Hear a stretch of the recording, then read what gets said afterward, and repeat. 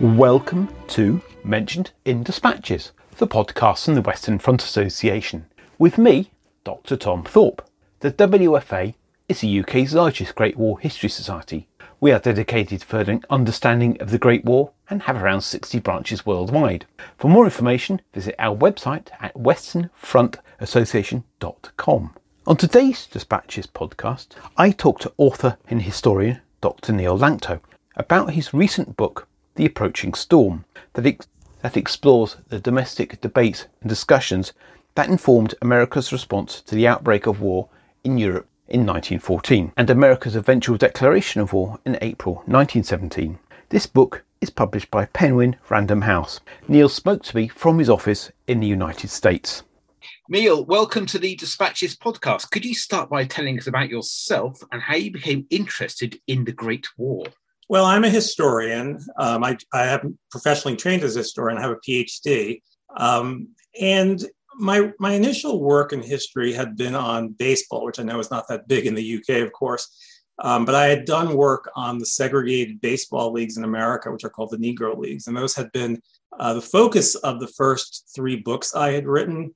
And after my last book, I decided I really had done enough on baseball and sports and really felt I wanted to find another topic and reach a broader audience, or reach the broader history reading audience.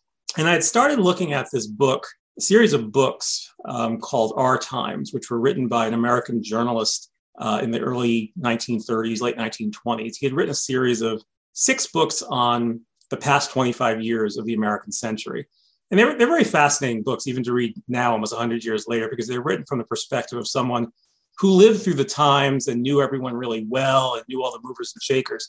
But when I got to his book on World War I in America, I really realized that this is very interesting stuff. America's involvement in the war and how we got into the war. And I felt there had not been much written about that. And that really was my jumping off point to doing this book. I felt it was a story that was really not been told that well or that often, at least in the United States literature. And I also came to believe that the American decision to go to war in 1917 was really one of the most important decisions in the 20th century, because I think it did have a great impact on the course of World War I and the subsequent 20th century. So before we get into the detail, could you give us a brief overview of the central narrative of your book? Well, the book begins in the summer of 1914 and sort of sets the stage of what's going on in America. And in this book, I chose to tell the story through 3 seminal characters. Former President Theodore Roosevelt, who in 1914 was really on the downside of his career at that moment, was sort of floundering and had lost his popularity and influence. The current President of the United States, Woodrow Wilson, and someone who's probably not as well known as she should be, the social reformer and social worker, Jane Addams. These 3 figures were also important from my perspective because they were very significant figures in the progressive movement in the United States in the early 1900s, which was a reform movement, sort of moving the country to the left and sort of trying to address the current problems in American society in the early 1900s, the urbanization that's going on, the immigration, and the massive industrialization.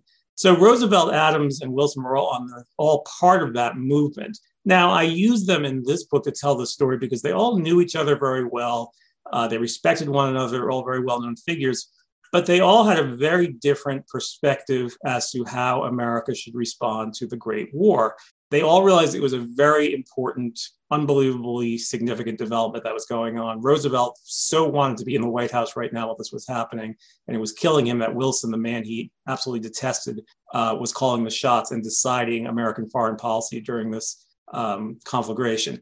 So that's where the book begins, in the summer of 1914, where America already has to start making decisions. Now, Wilson in the White House basically says, we need to be neutral in thought and in deed.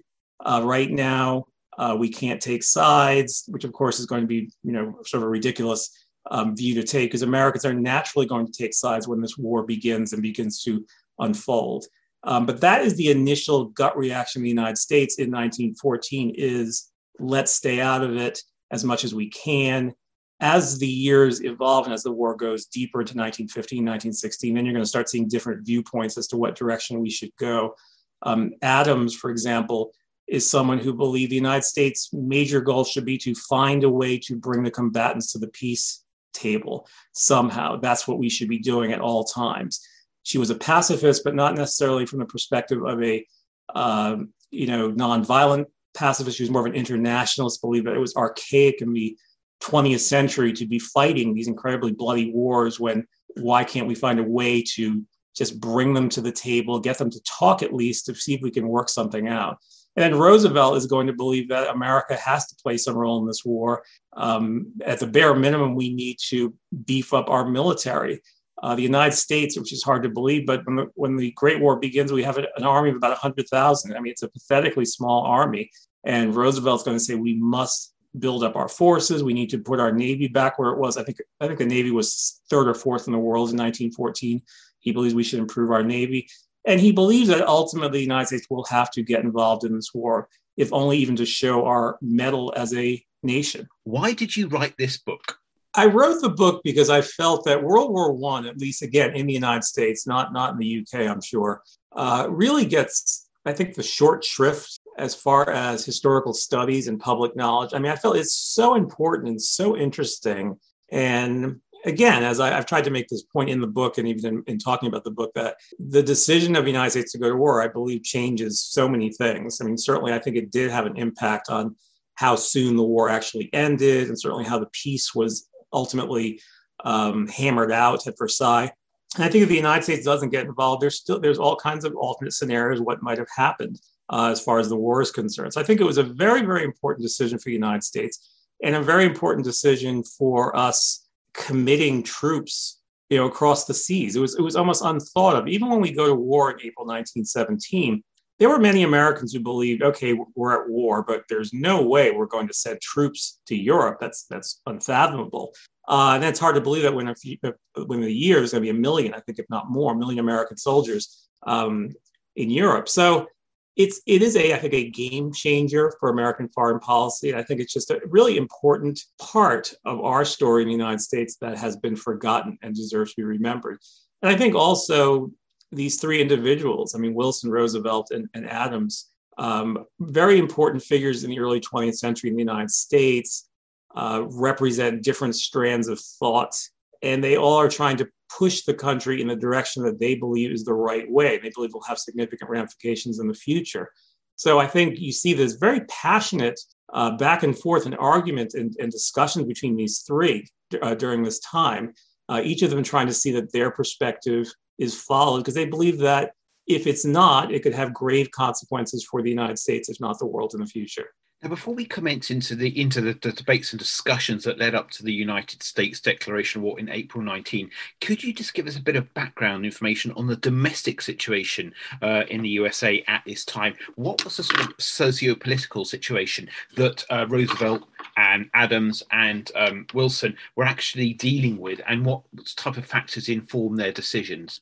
Well, it was the progressive movement in the United States. The country was leaning left. Definitely at the time of when the war broke out. And I think Wilson's administration, Wilson had been elected in 1912. Roosevelt had been two presidents before Wilson, and Roosevelt actually tried to run again in 1912 on a third party ticket and was defeated. But Wilson's administration, Wilson came into the White House in 1913. By the summer of 1914, when the war starts, he had a fairly successful domestic agenda. Politically, and certainly passing legislation that was on the liberal progressive side. And I think Adams was fairly happy with that, and the country seemed to be happy with that. So the country in that sense was fairly united as far as domestic policies are concerned. Now, internationally, it's a different situation. I think the eastern seaboard of the United States was much more connected to what's going on in Europe, felt the war was much more important, and was much more affected by some of the issues of American trade and travel, which will become paramount as far as affecting American policy when the war begins. Roosevelt, as I said, detested Wilson, and Roosevelt had been out of the White House since 1909, and by 1914, he's probably on the lowest ebb of his career. He had tried to establish a new third party called, interestingly enough, the Progressive Party, and he had run on a third party ticket in 1912, But by 1914, when the war has just begun, that party is not achieving what he hoped it would achieve. I think he'd hoped that the Progressive Party would kind of be like the Republican Party. The Republican Party in the United States began as a third party and then eventually became the second party of our two-party system in the United States. So I think Roosevelt was hoping that his organization, the Progressives, was going to turn to a third party, but he soon discovered it was not.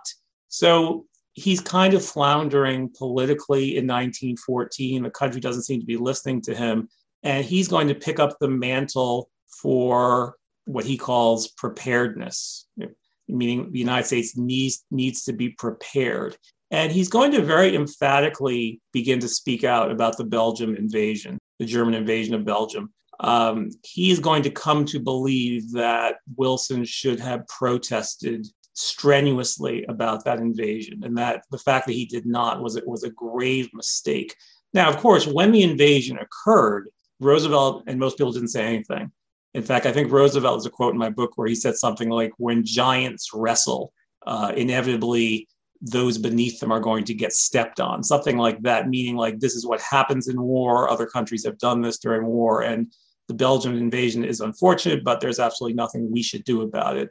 But within a few months, and Roosevelt always traced it to when it was a Belgium group that came to the United States in the fall of 1914, and Roosevelt had talked to them, that was his sort of eye-opener as far as what had really occurred in Belgium and the atrocities that had occurred. And he comes to believe that Wilson had botched that. And he soon comes to believe that Wilson had botched just about everything as far as the war was concerned.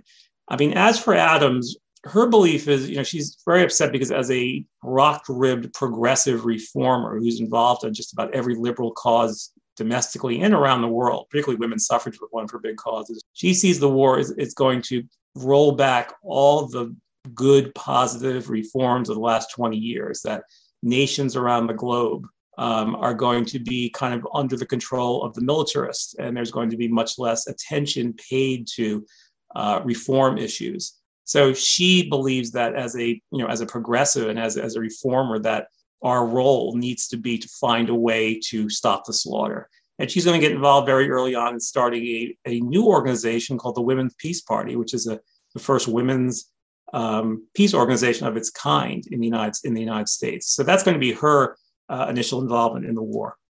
So your book looks at the perspective of these three prominent US newsmakers, as you point out, Wilson, Roosevelt, and Jane Addams. Why did you take this approach rather than maybe a conventional sort of chronological history, maybe of events, rather than, I suppose, looking at it through the eyes of these three key players? I think from a reader's perspective, it's more interesting. I mean, these three are involved in most of the important episodes, so you can sort of use them to tell the story of the main events. But on the other side, you can take it down to a micro level of looking at these individuals.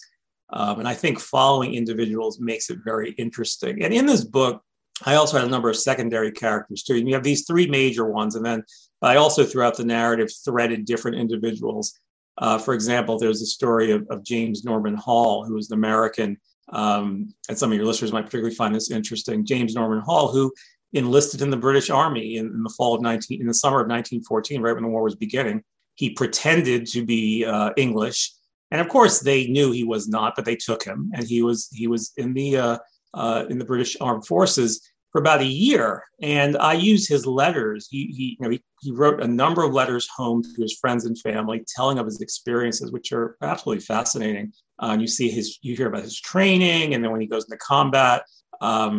And interestingly for Hall, he eventually was discharged in late 1915, when his father was sick and came back home. And then he wrote a book about his experience, which became a bestseller. Interestingly, Hall later joined the French and served with the French, the Lafayette Escadrille later on. And then when the Americans got involved, he served in the American Army. So he was in served under three different flags during the war, wrote many, many letters, very fascinating stuff, which I used in the narrative. And then later on, some of you might recognize his name. He became a famous author. He wrote Mutiny on the Bounty. So that's an example of a secondary character who's kind of woven through the narrative. And then another interesting person I spent quite a bit on in this book is Wilson's advisor, a guy named Colonel House. He really was not a colonel, but he was someone who never had a title in the administration, but he was so much involved in just about everything. It's almost like Wilson didn't do anything about talking to House first. And from a historical perspective, he's particularly interesting because House kept a diary for years. Every night he would dictate the diary. So he was involved in just about everything. Wilson used him as sort of a super ambassador. Wilson sent him to Europe, where he met with just about everyone, all the higher ups on the Allied side. You hear about his meetings with the king, with Lloyd George, and I mean conversations back and forth. What happened with House is that House was supposed to be following what Wilson wanted him to do. He was supposed to represent Wilson's views as far as the war was concerned, but House started to just simply do what he sort of doing his own thing. And making sort of great promises about American involvement in the war and things like that, which Wilson didn't quite know about till much later. And later on at the Versailles conference, House is going to be doing the same thing. And finally, Wilson will wise up and sort of cut House off permanently. But again, that's another interesting story that's threaded through the narrative. So I think for readers, to answer your question, it's often more interesting and easier to follow when you're writing a book of this kind, if you can write about people rather than simply do a straightforward narrative. That's a very nice segue into our next question. I wonder whether you could tell us a bit about the background of the three main players and how they saw each other. So I'll start with Jane Addams because she's probably the least well known. And it's interesting because even at this time at World War I, she was well known all over the world. She had connections all over. Everyone in Europe knew her.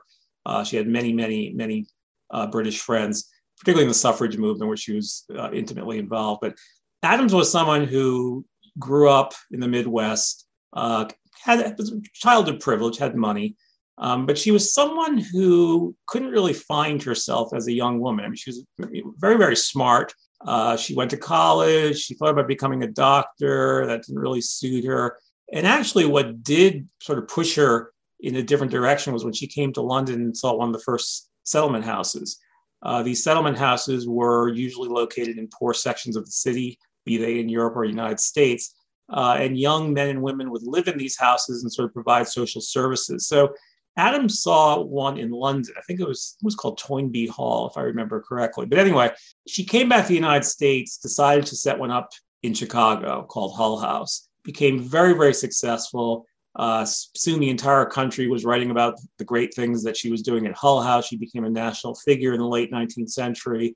And then she became just about involved in every reform movement. I mean, she was also a prolific writer. And what really made her famous was when she wrote an autobiography called 20 Years at Hull House, which talked about her experiences at Hull House. So by the time of World War I, she was a very well-known figure who was looked on by many Americans as almost sort of an American saint because she did all these wonderful things. But they tended to overlook the other side of Jane Addams, who at times espoused very radical views. And when she starts espousing some of these views during World War I, about peace and things like that, the public will turn on her to a great degree, which will be very difficult for her. So that's a quick and dirty look at Jane Addams. Wilson in the United States these days sort of has a bad reputation, mostly because of his racial views. Wilson was a child of the South. He grew up in Virginia. He grew up during the Civil War, and he really never lost those racial views. I mean, he was a progressive in many ways, but as far as race was concerned, he was not. He never could advance beyond that. So in America right now, we're having, there were many schools that were named after Woodrow Wilson. Or just recently in New Jersey, I saw just the other day a high school change the name of Woodrow Wilson High School to another name. So Wilson's a very complex figure. As I said, he grew up in the South. He was an academic. He was the president of Princeton. He was, fairly successful as an academic. I mean, he wrote a number of books in history. And surprisingly, someone in the Democratic Party saw potential in him and said, this guy might be someone we could get into politics. So they ran him for the governor of New Jersey. He surprisingly got elected, performed very well. And then suddenly in 1912, he became a presidential candidate, got the nomination and won. So he really, his political story is quite remarkable, where he came from being an academic to governor of New Jersey to president of the United States. Democrat, liberal, except when it came to race. I mean, his administration imposed fairly strong segregation in government positions, for which he is, as I said, still rightly criticized very harshly about today. As far as women's suffrage was concerned, he wasn't too keen on that. Suffrage people were very unhappy that he was slow on that as well. As far as foreign policy is concerned, the story is he really was not a foreign policy guy when he came into the White House. He was much more interested in domestic issues. And what's ironic is that when he comes in and has to deal with the Great War, he's got to learn on the job. He does not have the background that someone like Roosevelt had. So we'll do a quick segue to Roosevelt. And incidentally, these three were all born within about the same time period, all in between like 1856 and 1860. I think they were all born. Roosevelt, again, came from privilege in New York. Very, very super smart guy, had health issues as a young man, asthma. He always told the story that he had somehow conquered asthma with physical fitness, but throughout his life, he always continued to sort of struggle with it, even though he didn't quite let that out in his writings. He's someone like Adams who wasn't really sure what he wanted to do. He went to law school, didn't really like being a lawyer. Eventually, he stuck his toe in New York politics, and from there, he just rose up the ladder. What made him famous was the Spanish-American War with his group of volunteers, the Rough Riders, and their story of charging up San Juan Hill, which some of that story was a little bit fudged, but it made a good story, made him famous. And from there, that was his jumping off point into national politics, got put on the vice presidential ticket in 1900. And then when President McKinley was assassinated, suddenly Teddy Roosevelt's president, and he's only 42 years old. He was the youngest man to be president. And that's Roosevelt's, how Roosevelt got to be president. He had a very successful term, 2 terms in office. He finished out McKinley's, then got elected on his own.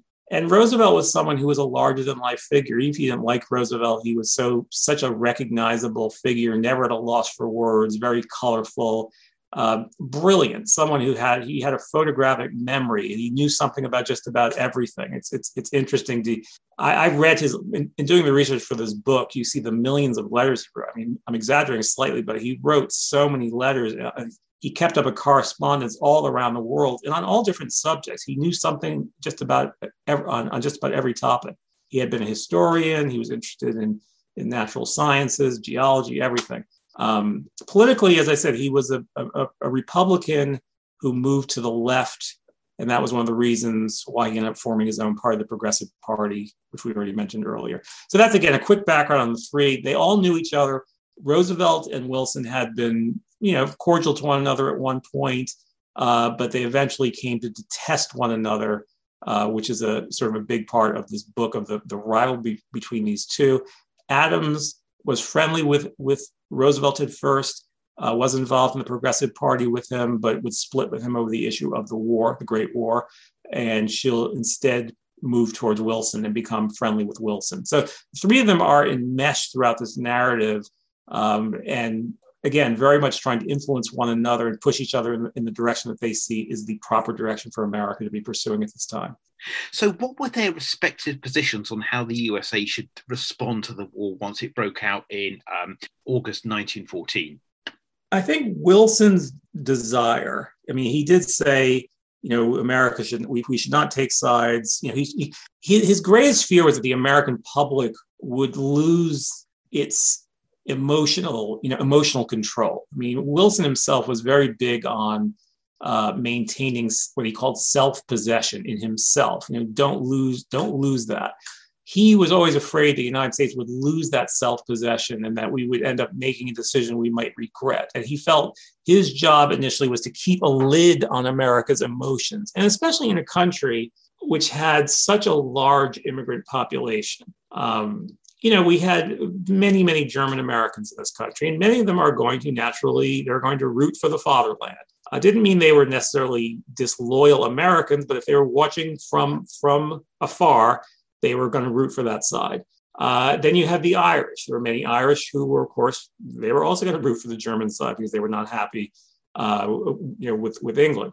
On the other side, you have many Americans of English descent, of French descent, who are going to root for the Allies. So there was that split in the United States. And I think on the East Coast, there was a very strong pro-Allied position, especially in the newspapers and the press. But in other parts of the country, I don't think they cared one way or the other. You have like the Great Midwest, which was sort of, this is far away from us. The South, same thing. On the West Coast, they're more concerned about things like Japan. So much of the country, I would say, was truly neutral. There were some who were passionately pro one way or the other. Both sides, the Allied side and the German side, will try to win the PR battle in America. In other words, do what they can to make sure that Americans take their position. The Germans pretty much blew that very early on. I think with the invasion of Belgium, many Americans who were maybe didn't care one way or the other were appalled by the brutal invasion, and instinctively began to take the Allied side. Now, did taking the Allied side mean want to go to war? No, I would say not at that time. They would certainly prefer the Allies to win the war, but they were not, most Americans, at least in 1914, 1915, were not necessarily ready to go to war. So that was Wilson's view, was keep America's emotions under control. And then at some point, the Allies or whatever, both sides will come to America as he said, a disinterested bystander to assist in the peace process. In other words, because we didn't take sides one way or the other, we will be able to really, play an important role in the peace process. This is what Wilson was envisioning. Now, Roosevelt believed that was probably nonsense. And you even have letters early in the war where Roosevelt's getting letters from Rudyard Kipling, like I think in 1914. Rudyard Kipling was, of course, one of Roosevelt's correspondents. Kipling saying something like, the more money and treasure and bodies and death that each side suffers, the less likely they're going to want to have any outsider be involved in the peace process. And I think Roosevelt realized that early on. He said, there's no way the United States is going to be able to participate in the peace process if we're not involved in the war. I think what he said the best we would be able to do would be act as some sort of go and fetch type thing. In other words, we could fetch the two sides together and then be kept outside the door while they hash things out. That's all we're going to do because we're not doing anything in the war. So he thought what Wilson was doing was naive at best. So Roosevelt believed certainly, again, that we need to have a stronger military, and particularly he believed that we're not in a position to do anything around the world. If we believe Belgium has been brutalized, we can't even do anything because our military is so feeble. So what can we do anyway? The United States is not doing enough to put our military into a 20th century footing. He's very angry that in December 1914, a few months into the war, where there is talk on Capitol Hill of trying to see where we stand in the United States militarily and address that deficiency, Wilson pretty much squelches that, because it's not time to talk of that. If there's a war, sometimes we'll get ready, but right now it's not the time to be talking at all about preparing. And Roosevelt's absolutely incensed by that. What changes everything is the Lusitania sinking. When that happens, I think that's a dose of reality for a lot of Americans. And then I'll just quickly pivot to Jane Addams. Addams, as I've mentioned, starts the Women's Peace Party, which is trying to do what it can to at least get peace talked about in the United States, as far as to find a way to, again, bring the combatants to the peace table and prevent the United States from getting involved militarily.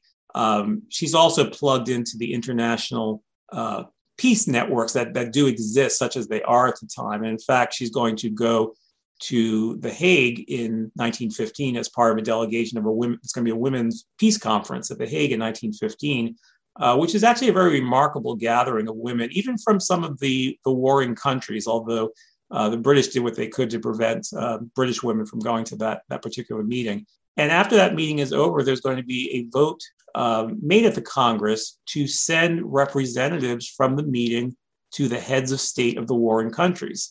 So Addams and a few others will go to Germany, to France, to Great Britain, and talk to the heads of state, trying to get them to say, are there things that both sides can agree on that can somehow bring about either a ceasefire or something to stop the slaughter? And I want to say this also, that Addams she wasn't naive. I think she was someone who believed anything is worth trying to stop the slaughter, even if some of it may seem far-fetched or pie in the sky.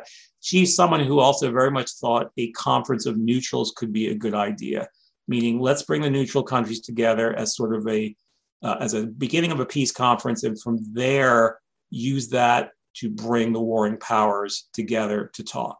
So that's really, I think, the mindset in the early months of the year of these early months of the war of these three individuals. So how do they sort of change their views as the war progresses? I'm thinking about events like the Lusitania. You mentioned and unrestricted submarine warfare by the German Navy, but what about the Easter Rising as well that happens in Dublin in April 1916? How did these events shape their respective positions on America's duty and role in the war?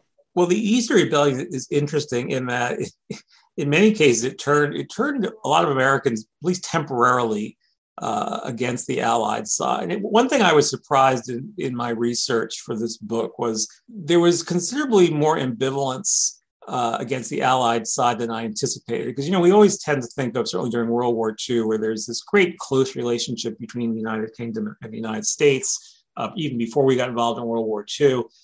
In World War I, there were a lot of sensitive issues. The interference of the British with American trade. Americans believe they should be able to trade with neutral nations. Of course, the British believe, well, you're trading with neutral nations, but they're reshipping it to Germany, so we have the right to stop that trade and confiscate cargoes, and we will eventually compensate you. But Americans were very angry about that, particularly the cotton growers. So there was, to some degree, some backlash, and certainly the Easter Rebellion was an example. When that news of that came to the United States, there was a great deal of anger. There's a letter I have in my book where Roosevelt, he got a letter from, I can't remember which British correspondent it was, who said, yes, the Easter Rebellion was a much nastier business than the public even knows about. And at the same time, in the summer of 1916, there were a lot of controversy about the British censors reading American mail and opening up mail. There was fear that, the British are doing this so they can get American trade secrets. So there was, surprising bits of antagonism. And even I read a lot of the Foreign Office papers, and you read a lot of the discussions about America. I mean, it's always, we have to placate America. We must placate them. We don't think they're going to go to war with us, but they can make things ugly for us. They could try to break the blockade or something like that. So there's a lot of touch and go feelings on both sides. And particularly in 1916, where the German situation with the United States seemed to be quiescent at the time. The Germans had agreed to pull back on the submarines. With the Sussex Pledge, they said, we're going to do cruiser warfare, meaning we will give advance warning. We will make sure everyone's safety is provided for civilians and things like that. So that was, at that point, things were fairly calm, I would say, there was a little bit of backlash against the English, but I don't think there was ever any serious antagonism because of the amount of money the United States was making trading with the Allies. I mean, they were making enormous sums of money, particularly on munitions, and of course loans, and the British came to rely on those a great deal by 1916, 1917. But coming back to your question, I kind of diverged a little bit there. With Lusitania, I think Wilson came to realize that the American military would have to be beefed up. And following the Lusitania in the summer of 1915, you start having more and more, there's going to be more and more discussion of Wilson going into the preparedness camp. But of course, it takes a long time for legislation to get hammered out until 1916. And that was something Roosevelt kept saying over and over again. It's that, we can't just we can't just snap our fingers and get an army together. I mean, it's going to take a long time. And that actually was very far-seeing by Roosevelt, because when America does get involved in the war in 1917, it does take us a while to be able to put a substantial force in the field in Europe.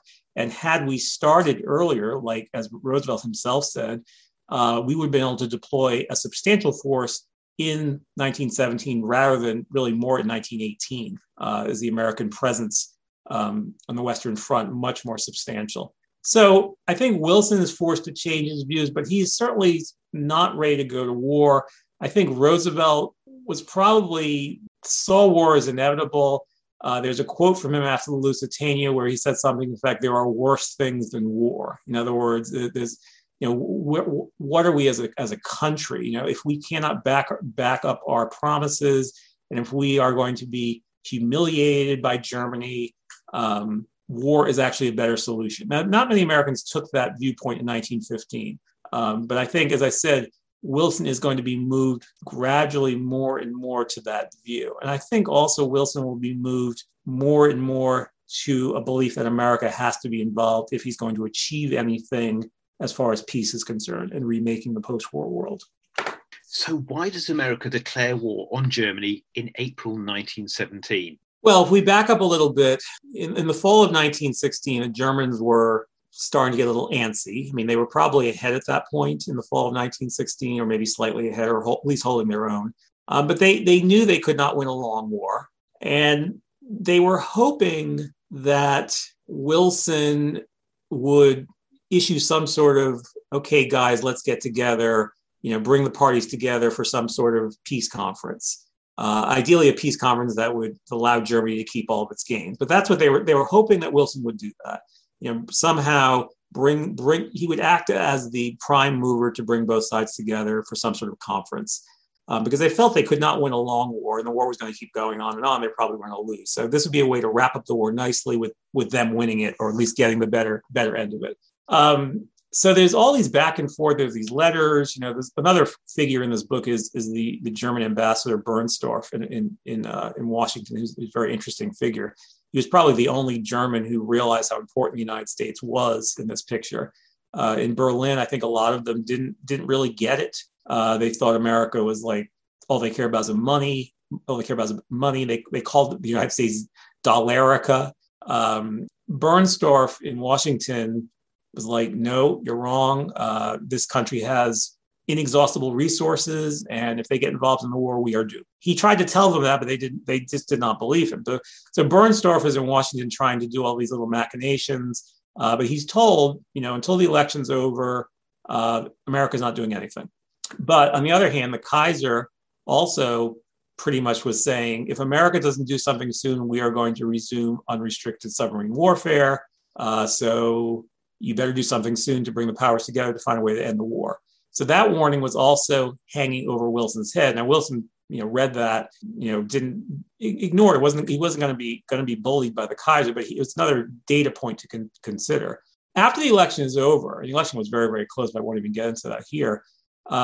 Wilson realized that, we're in a very difficult situation because the Germans' current good behavior, as far as the submarines are concerned, is not going to last forever because they want to win the war soon, because they know long war is going to doom them. So Wilson starts working on a peace note in the fall of 1916 as a way to sort of try to find a way to bring the sides together and get them talking and to be able to at least get a ceasefire. While he's doing that, the Germans get tired of waiting for Wilson to do something, and they issue their own sort of half-hearted, half-baked peace offer, which of course is promptly rejected by the Allies. And then unfortunately for Wilson, who didn't know they were going to do this, his own peace attempt comes out of, I think, a week or so later, which of course the Allies were very unhappy that he did this. They felt he should be not doing this right now. But Wilson felt this was the best opportunity. And he also felt this is sort of a Hail Mary pass to prevent America from getting involved in the war. Because if peace is not made soon, or if not a peace treaty or a peace conference is started, the Germans are going to resume unrestricted submarine warfare. As it turned out, Wilson's peace move in December 1916 accomplished nothing. Neither side was interested. Both sides believed that they could win. And they'd both expended so much blood and treasure by that point. There's like no way it's like you're hanging on. We're not going to let go right now. We're not interested in this right now. So Wilson didn't give up, and in early 1917, he made his famous Peace Without Victory speech, saying that America, we have a right to be involved in the peace process, and we also are going to take part in some sort of future League of Nations, and if we're going to do that, we have a right to be involved in the peace process that is eventually going to come for this war, but the peace that should come should be a peace without victory.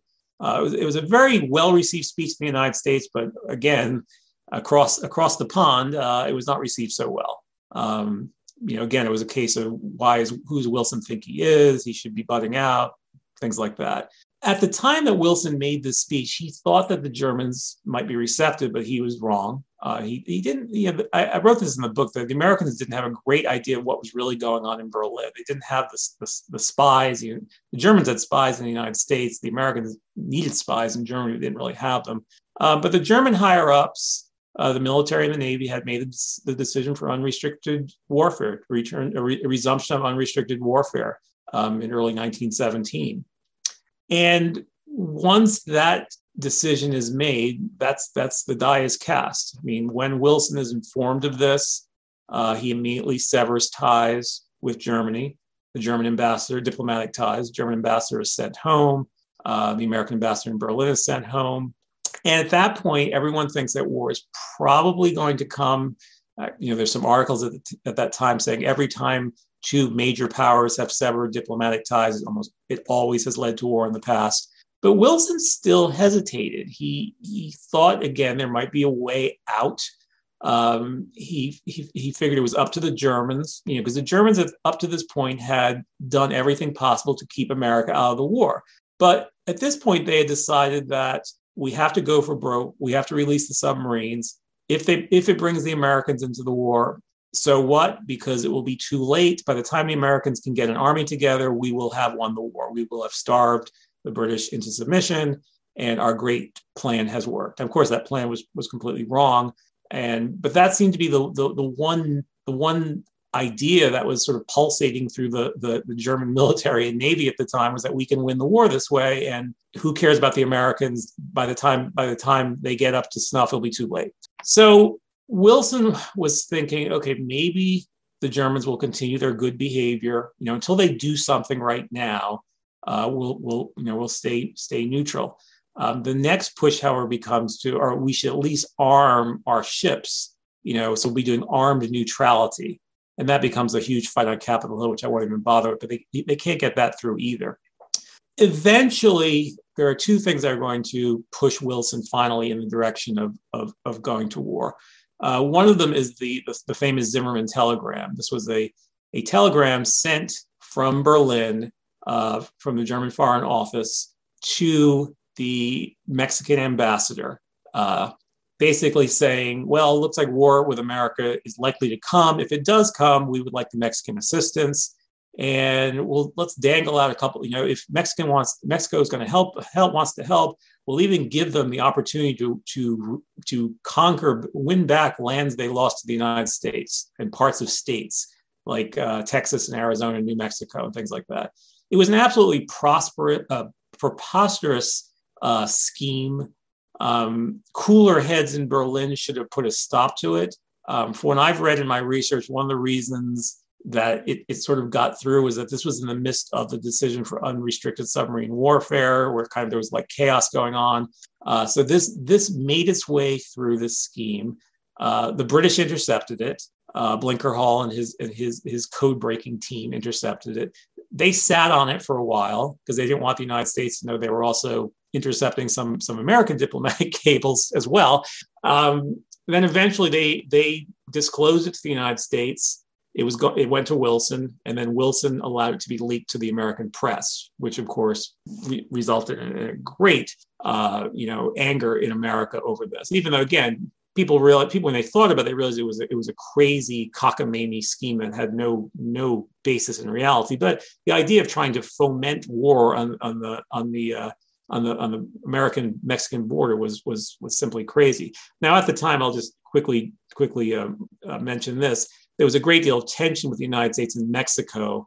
Mexico was had been a thorn in the United States side for a while. It was an unstable country with a civil war going on. So it was not surprising that the Germans would think, okay, if we can get the Mexicans to tie up the Americans on the border, that will prevent them from sending troops to Europe at some point. But anyway, the whole thing was very ill-conceived. It was another backlash, great deal of anger. Wilson, of course, was appalled. So that was something, again, nudging him in that direction. The other thing that pushed him in that direction, I think, was his belief by early 1917 that he had to be involved in the war. There's a very dramatic scene in the book where Adams comes to the White House in early 1917, and she's trying to get him to find a way to get out of this war, to keep out of the war. And Wilson tells her, if we don't get involved in this war, in so many words, I won't have a place at the peace table. I won't be able to get in even by a crack in the door. So he's almost saying to her that I can't do the great things I want to do with remaking the world and being involved with the League of Nations unless America is involved in this war. So I think that was a very important thing that motivated him. And finally, it became clear the Germans this time were not going to pull back to appease the Americans. In late March, you had several American ships that were sunk, 3 in very rapid succession. And at that point, the die is cast. Wilson is going to ask for war. And Wilson, it was something he was not someone who glorified warfare. He's not like Roosevelt, whose greatest desire was to go to fight. Roosevelt was hoping, he was trying to he has actually been working on raising a division to go to Europe to fight in this war. So he is so itching to go over, even though he's almost 60 years old, he's not in great shape, and he wants to go over and fight, because that's a big part of what Roosevelt was all about, manliness and that type of thing. Whereas Wilson was not at all inclined in that direction. He was not someone who was wired that way. And there's even some diplomatic correspondence with the French, where one of the French diplomats is saying, like, Wilson supposedly told me that he was afraid to go to war because he felt he would be held responsible by God for the killing of all these young men he was going to send to their deaths. Wilson, of course, was the son of a Presbyterian minister. So I think Wilson was ambivalent up to a point, but then came to realize, for me personally and for the nation personally, the best decision is to go to war. I think when the vote for war, Wilson makes his speech asking Congress to declare war. Then you have the debate in Congress, and the vote in Congress was 373 to, I think, 50, which may sound like that's really not that much opposition. But what people said at the time was, if it had been a secret ballot, it would have been a lot closer in Congress. In the Senate, it was 82-6, I believe, was the vote. But there was considerable ambivalence in, again, the Midwest and the South about agreeing to participate in this war, even at the last minute. And there were some that believed that Wilson could have found another path rather than to go to war in April 1917. And maybe considering those other paths, was the declaration of war on Germany in April 1917 inevitable, or were there other possible outcomes? I know it's slightly counterfactual for a historian to consider, but sometimes these things are worth us thinking about. I think definitely. I think Wilson probably could have said, we're just going to continue to be neutral. We will arm our ships, and if they skirmish with German submarines, so be it.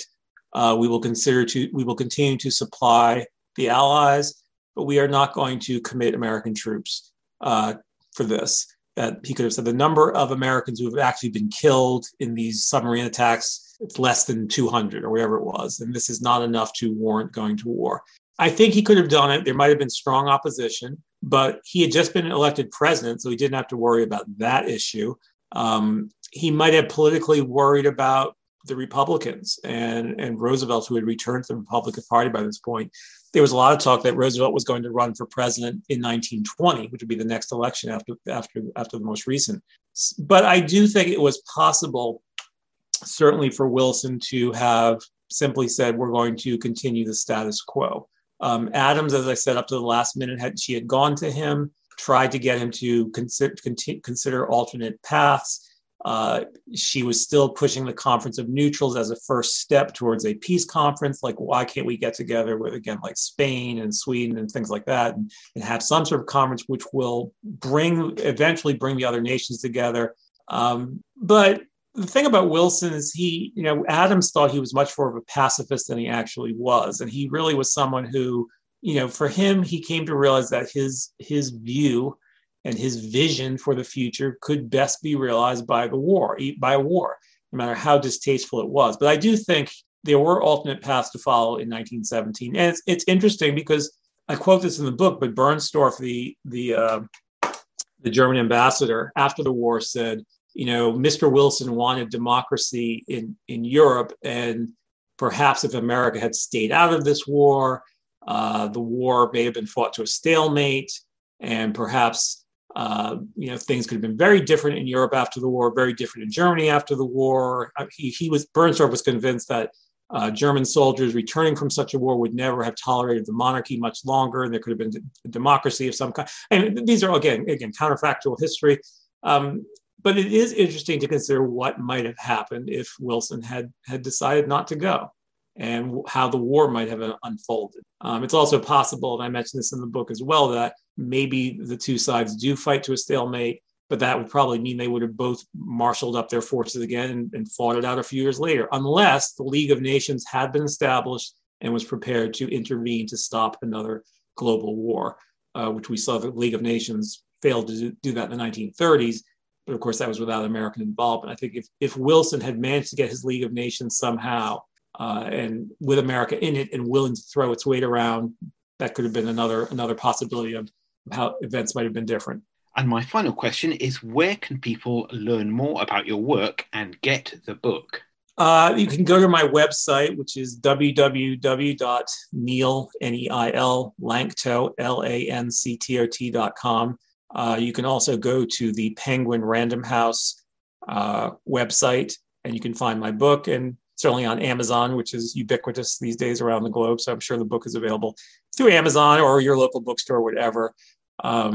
I think there's a little bit of something for everyone in this book. Those who are interested in the war itself. I think it's also a snapshot view of life at that time, American life in the early 20th century. There's little side notes on things like Harry Houdini, Wilson going to see Harry Houdini in the theater, and the new movie Superstar, Charlie Chaplin. There was a Charlie Chaplin craze in America in the middle of this war. So I think there's that. There's the big heavy stuff, and then there's just the story of these three people who tried to do what was right, and often faced a lot of criticism. And I give them, all three of them, credit for they didn't flinch. I mean, they kind of stood up to the public, and they showed a lot of political courage, which we need more of today in today's world, I think. Neil, thank you very much for your time.